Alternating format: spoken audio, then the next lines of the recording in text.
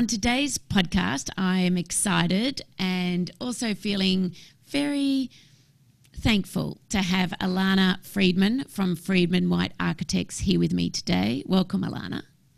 Thanks so much, Elizabeth, and thanks so much for having me. I'm very excited to start the discussion. So, Ilana, you're no stranger to the Think Brick Awards, or as it seems, masonry. And I just think if I remember one of your first projects that was the one you won for, the Kevin Ball and Masonry Award for Hoddle House, I think we started to realise back then just exactly the impact of Instagram and how people were looking at a look or a feel and that texture. And we knew that people were going to our members and saying, you know, they wanted this particular brick or this particular texture, and I think I have you to thank for that. And then we really started saying to our members, you know, visually this is so important, as not only for architects but for architects to, I guess, showcase to their clients and to the homeowners what things would look like. So it's been a long journey with you and brick. We've been so fortunate to be part of the Think Brick Awards program and to have won the Kevin Ball and Masonry Award twice now. So the Hoddle House was in 2016. It was one of our early houses. I think it was Claire Cousins who was on the jury that year who described the brickwork as velvety. And we'd used this concrete masonry brick, and it was the ebony brick, which is a dark brick. And what we'd done is we'd applied just a stain across the top of it to make sure that there wasn't any moisture that went through the brick over the years. And what that did was it created this sheen to the brickwork that really got picked up. In real life, it takes on really different textures throughout the journey of the day and how the light hits the brickwork. And that was captured, as you say, in the photography that Jeremy Wright took for us. And I think that people were able to relate to that. And as you say, sometimes it's difficult for people who are looking to use these bricks in this sort of context to visualize how it will react to light and how it will react to different facades, whether it's on the east and the west and against apertures, against timber, against different materiality, and how that will be portrayed in the end product. And so, as you say, I think that a lot of people were looking at our Instagram account and also Think Brick's Instagram account for those images across the years to see how the finished product shows the masonry brick that we were able to use on that project. And it's, you know, I think with Rachel Nolan and Patrick Kennedy, you know, they did a lovely talk for us to our board around just how much social media has really, without sounding like a motherhood statement, changed the landscape. But it has, because now there's this real, I guess, attachment or engagement from the very start of a project to how that project evolves. And then again, the finished project, but then also, as you're saying, how that project looks in different lights or can be perceived in different times. But before we go sort of into a little bit about what you're currently doing, I wonder whether we could just take a little step back, and if I could ask you, why architecture? How did you get that calling? I feel like architecture is so unique and has so many facets to it. And I think it's very difficult for people to start to reflect and think about how we ended up on this amazing journey. But if I think a little bit back to my childhood per se, and I was very fortunate to be exposed to some amazing architectural pieces. I think it was very subconscious. My family definitely didn't try and push me down this line by any stretch of the imagination, but my father was fortunate to have grown up in a Kevin Boland house. Oh, So wow. yeah, I did not know so that. so Kevin Boland designed the Freadman house in 1965, and so when I was younger, my grandparents still owned the house, and we frequently visited them. It was in Mount Eliza, so it wasn't an everyday thing, but it was pretty frequent, and I just have very distinct memories of how unique that house was. And I was pretty young. They sold it when I was quite young, but I still recall some really key moments of that house. There was this huge tree trunk in the that anchored the dining room. And as a child, it was just so different about how you, as a family, as you sat around the dining table and how you engaged with that, which was a column, but how you engaged with that. And the ceiling was a thatched ceiling, and I just remember thinking, how unique that was, and the views. It was on a very steep block, and so there was a veranda at the rear of the property, and you were basically at the treetops when you were sitting outside. And so just all those kind of moments and memories of family and living around architecture.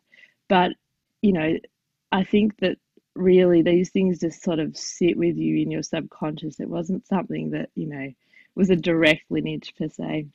And I'm just curious as to how did your parents describe that? Because you're right, I think, growing up, we just didn't know many architects for myself. Yeah, And yeah. it always seemed to be that little bit of an obscure profession that was a niche sort of thing. But I wondered, how did your parents introduce that? How did they introduce that to you? Well, my mum particularly is very artistic and has always been very creative in her way of speaking to us as children. And I think that she would have very much sparked the conversation, not so much as in relation to, oh, this is Kevin Boland and this is an architecturally designed house, more so in relation to how as children we respond to these things. So she would have sparked conversations about, why do you think they've done that? Or, how is this different to our house? Or, those types of questions that spur on a child's imagination and creativity and understanding of what space is, but on a level that a child can understand, of course. Yeah. And thinking back to that time, what was your sort of perception of space? I think the perception of space is, as a child, I think you start to just to understand differences more than anything. So another very early childhood memory of space was I was taken to the NGV on a regular basis to do, I don't know if anyone remembers Artie Mouse. There was a holiday program for children, and you'd follow this man who was dressed up in a mouse costume around the gallery, and you were asked to draw, or represent in your own way a different piece of art. And I don't remember any of the art. I don't remember what I drew or what we were asked to look at. All I remember is how we circulated around the NGV. And at that time, it didn't have the alterations. And so I distinctly remember looking down into the courtyard and how you circulate around those spaces. So I think it was those moments that take you to a space that, again, you don't know is architecturally designed, but you just know there's something different about it, and you start to realize that it sparks your own creativity as a child and your own imagination in a different way than perhaps your suburban house does. And then in that creativity, did you express that sort of bite through drawing, or did you sort of attempt to build things? How did you express that when you were growing up? Yeah, I'm definitely less about drawing and more about, as you say, making things and putting things together in unusual ways. And I did, yeah, I did a lot of art with my mother, as I mentioned, that she was very creative.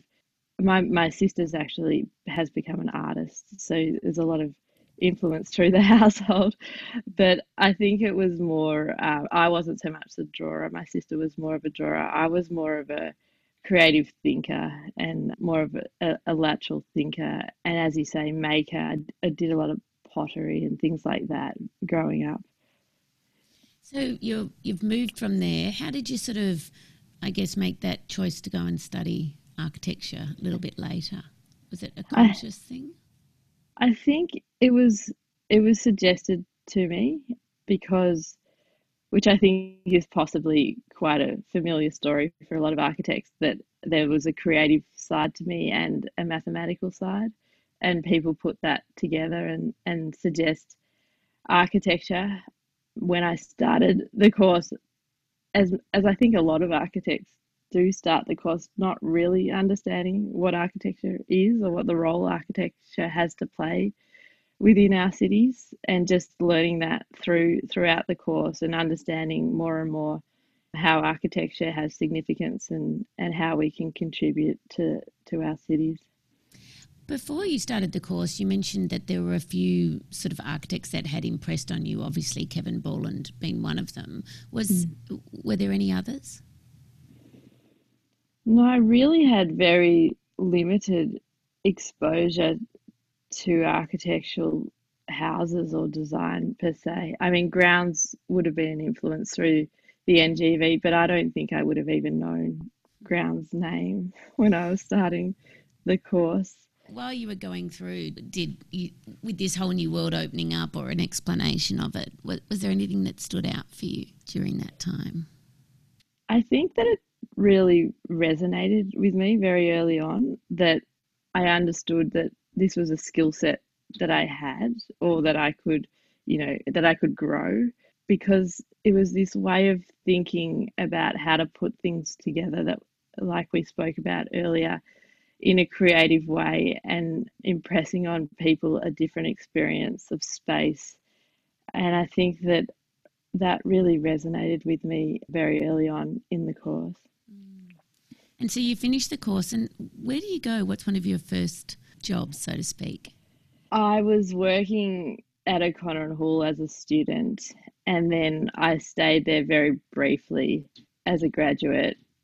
It was right when the GFC, I graduated when the GFC hit, which was Great timing. Yeah, not very useful to launch a career. But so I managed to get an opportunity through my tutors to work at a firm which is CHT, which they were starting up a design sector of their company, and they brought me and another friend of mine into the company to try and propel some of their projects that they wanted to have a bit more recognition in the design field within architecture. It was a great first job in the sense that we got a lot of exposure to all facets of architecture and a lot of freedom to design and to play and to test and just test again. So I do have a lot to thank for that opportunity in relation to just exposure, as I said, to clients, to different corporate bodies, to presentations, and just also how to get a project off the ground, speaking to developers, doing feasibilities, all that nitty gritty stuff that no one likes to talk about, but that's really how a project gets off the ground. It's not the sexy stuff. It's always No, it's really not the sexy stuff, but it's useful to know when you're speaking to clients. And then how did you and Michael come to meet and decide to go out on your own? So Michael and I have been together since third year uni, so very young. We were 21 when we got together. I did impress on you in that time. It was Michael. Yeah, true. Sorry, I forgot about him. Yeah, so it's been a long journey for us. We did a lot of work together as students, so we already had that rapport.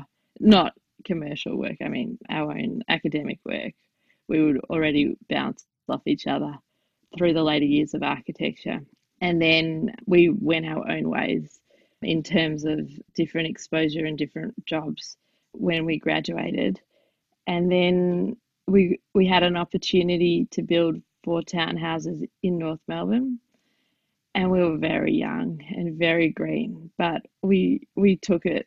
We took it on, which I sort of look back on and makes my stomach churn, but we somehow did it. And we were both doing that whilst working full time. Oh, wow. And then, yeah, and then it got to site, and one of us had to say goodbye to our jobs. It was just too much. And so Michael was the one who took on the project full time from that point and essentially started Freadman White from there. And I continued working for, I think, another year and a half. I actually we decided that it was time for me to be full time at Freadman White when I was 7 months pregnant with our first child. Perfect timing. Yeah. Yeah. So it's all very well considered and thought out. I think so. I heard someone say the other day that, like when everything's going really well and you're just about to make a breakthrough, you either get pregnant, get a Yeah, puppy, or start a renovation. it's completely And like that. it's totally true. And even now, just trying to say to friends or even sort of team members, there's never a good time to have a baby. You're never Yeah, prepared for it. no, you never prepared for it. And I just think you just have to do it because if you try and find the right time, you'll never have a baby. It's also true. And how do you and Michael complement each other? Because I think it's such a big thing, and from what I've observed, it's common in architecture that partners work together and also are together. How do you Yeah. complement each other? Yeah, I think we were really fortunate to find each other in that respect because I think that we're very aligned aesthetically and in terms of morals and ambitions and ethos, very aligned in that respect. But then how we interact with people, how we work is very different. Michael's father was a diplomat, so he's much more diplomatic and level-headed and calm, cool, and collected all the time. I'm much more fiery with my European background, so and I think that sometimes you need a bit of both. Sometimes you need someone to go in there and just say it how it is and fight the fight, and then you need someone else to sort of smooth it over and do that. And Yeah. just because you've mentioned it, what is your European background? I'm Jewish Australian, but my grandparents, not I was speaking about my father's parents previously, but this is my mother's parents. My grandmother was Czechoslovakian and my grandfather's Polish. Oh, wow. So yeah. So And do you, there's no talking at the dinner table, that's for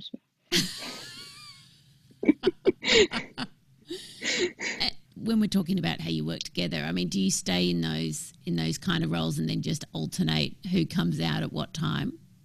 basically, yeah. And it's not necessarily so mapped out. It's more just I guess if you really look at it, I do the majority of the client liaison and the day-to-day sort of workings of the company, and then Michael's very much key design architect within the firm and does that a lot of the time. But we're both across both sides as well. Having said that, we bounce ideas and different ways of responding to briefs together in terms of design, and then we also Michael will be very much speaking to clients as well. Is there a time where work discussion stops, or No, does everything bleed into each other? everything bleeds into each other. When our daughter was, when one of her first sayings, she must have been, I don't know, 18 months around that, she used to say, no buildings, no buildings, which meant stop talking about architecture. Just thinking back to that first project, and that also was a finalist in the Horbury Hunt Residential Awards, the townhouses. Yes. What did you learn? Were there some defining things you learned during that time working together, and that being the sort of first project that you did by yourselves? Yeah, that was the biggest learning curve I think we've ever had, really. We took that from, first hand sketches right through to practical completion on our own turf, with no one to fall back on and no questions. We had, I shouldn't say that. We had different mentors within the industry that we could ask, but essentially the buck stopped with us. And so that was a big learning curve in terms of negotiating different people throughout the project, whether it be the client or the builder or the planners or the end purchaser, for example. And as you say, I think that was really the beginnings of how the company works today, even in terms of different roles or how Michael and I work together in that commercial sense. Did you get to the end of that and think maybe we shouldn't do this anymore?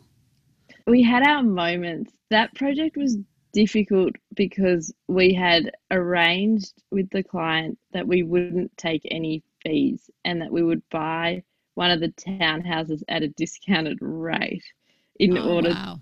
to get our first home, because it was difficult to to it still is difficult to buy your first home. So we wanted to try and work out a way to purchase one of those without having any money. So that put extra pressure, obviously, because we didn't have any much income stream, and we were trying to work and complete the project. What a But creative having said, solution, though. Only one yeah, that architects could come up with, I would imagine. it is a bit like that. I think that that's something that Michael and I do very well, is be resourceful and try and work out the best of a situation, whether it be for ourselves or on site for a client. I think we're very resourceful in that way. We never feel stumped. We've come across all different things, as most architects do throughout their professions, and I think that that is one of our strengths, that we just sit down together and work out a way through it. And I Yeah. just wondered how much did that impact the design? Because from now, what I'm learning is you're designing townhouses, but you're also going to live in one of them. Did that impact how things unfolded? Somewhat, but the unfortunate truth of it was that we were never sure if we would be able to afford it throughout the project, because even though we had that discount, it was still going to be a significant buy in. And so we always had to make sure that if we couldn't purchase it, it could go to market. And so we couldn't tailor it to any significant way that would isolate a purchaser. So I think that we did consider it. I think that there are some beautiful moments in that townhouse that we had conceived, in the sense that we'd be happy to live there. But at the same time, I think we approach all our projects in that way, that Mm. we would always be happy to live in any of our developments or any of our projects, because that's just the way we would like to design. Did you end up living there? Yeah, we did. We actually literally just moved out. So we'd been there for 7 years. We had both children in that townhouse. And when you said, had we designed it for our own use, we designed it before we had children. And I wouldn't suggest living in a four-story townhouse with two children or babies for that matter, which we learnt very quickly. Walking up the stairs pregnant is always not the funnest thing to do. Hindsight's a beautiful thing. Yeah, So, just I guess because that's where we saw your first relationship with brick. yeah. Why brick? What is it about brick? As you can see through our projects, we just absolutely love brick. And one of the key reasons is that we like using materials, whether it's externally or internally, that are durable, resilient, and that mark the test of time. And brick absolutely does that, ticks every box in terms of so low maintenance. It is durable and it just looks beautiful. It gets better with age, if anything. And I think being a homeowner of one of those townhouses, I mean, there was so little maintenance that had to be, actually no maintenance that had to be done to that facade. The bricks just really still look as good as they did the day that they were constructed. Did you take any inspiration from brick buildings, before this time? So the townhouses, I think, would be hard to argue that they didn't. They came out of a trip to Europe and Amsterdam. Michael was doing a PhD through Monash, and he was fortunate enough to get a scholarship to do a tour of housing through Europe. And I think there was a lot of influence of that trip within the Lothian Street townhouses and the brick buildings that you see through those countries. From when you started to now working many times over, is there anything that continues to surprise you about brick? Absolutely. I think if you look at our most recent brick project, which is the Napier Street Mm. apartments for Milieu, we've again used the concrete brick from Adbri and asked the builder to saw 10 millimeters off the face of, I think it was 30% of the bricks, and peppered them around the facade. And even though we felt as though that would create a beautiful texture because you expose the aggregate Mm. and against the standard concrete block to show the difference in texture, when it actually was finished and you see that subtle shift of texture and the way the light reflects off the aggregate within the block, and just even the way that you can see the saw cuts, the circular saw cuts on the brick, I think that it just took it to a whole level beyond what we could even have conceived. The brick just has a life of its own. It just surprises us every time. It just is able to take an idea and enhance even our own ideas to the next level. And when you're explaining to manufacturers or even the builder your ideas, I get this a lot. Do people go nuts? I mean, is there a resistance there? Absolutely. And you get all the, I'm sure you get it as well. You get all the brick's going to crack, it's going to crumble. You can never do that. What are you thinking? That a million and one problems about what's going to happen to the brick, which never happens, and it's all fine. And, just looking at Napier Street, I mean, you've used obviously the brick sort of hit and miss screens, and then you've created that beautiful texture as well. And Yes. were these, because if I look at, I guess, the evolution of some of your designs, are there some sort of things that you think, I really want to try that embellishment in our next project? How does that sort of... I think it's more the project speaking to us. So if you look at the hit and miss brickwork, it's used deliberately against bedrooms as a screening device and as a privacy screen. So the facade has different articulations. Some of the glazing is much more open and some of it has this hit and miss brickwork against it. And it's to do with the programming.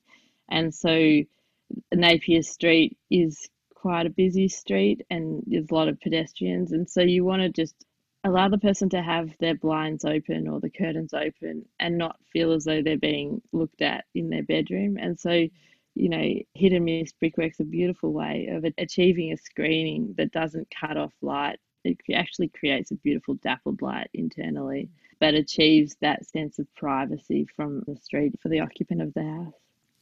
And is it expected now for your projects that there's a high chance that you'll be using bricks, or is it something that you have to convince clients?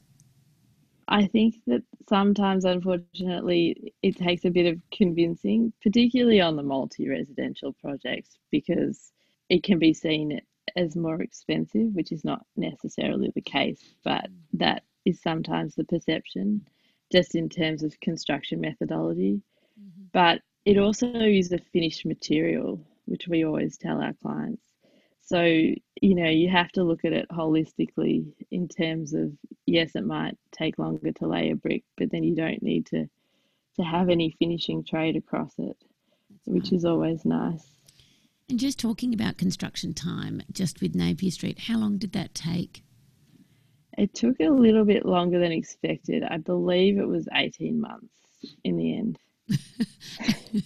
And how far over was that? I think it was 6 months over from memory. That's really not too bad. No, it wasn't. It wasn't extreme. There's a lot of detail in that building. There is. It's beautifully finished and appointed. Thank you. I know even the jury was saying that they just loved just sort of the little things, a lot of the letterboxes and the labels. I think it just complements the brick so well. And even though it seems so simple, it's so elegant.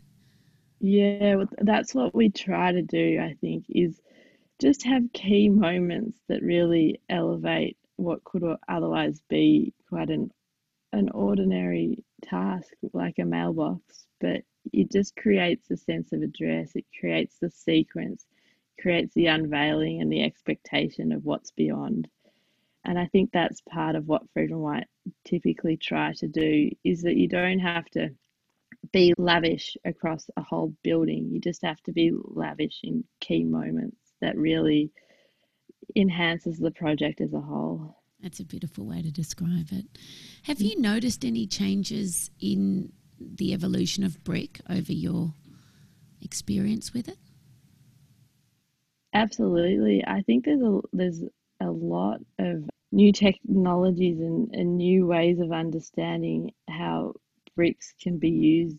And I just remember seeing, university studies about, how much can a brick cantilever, and now there's all these systems about, how you can put a brick to the soffit of a building, or all these types of developments in the industry that allow us to be as creative as we possibly can.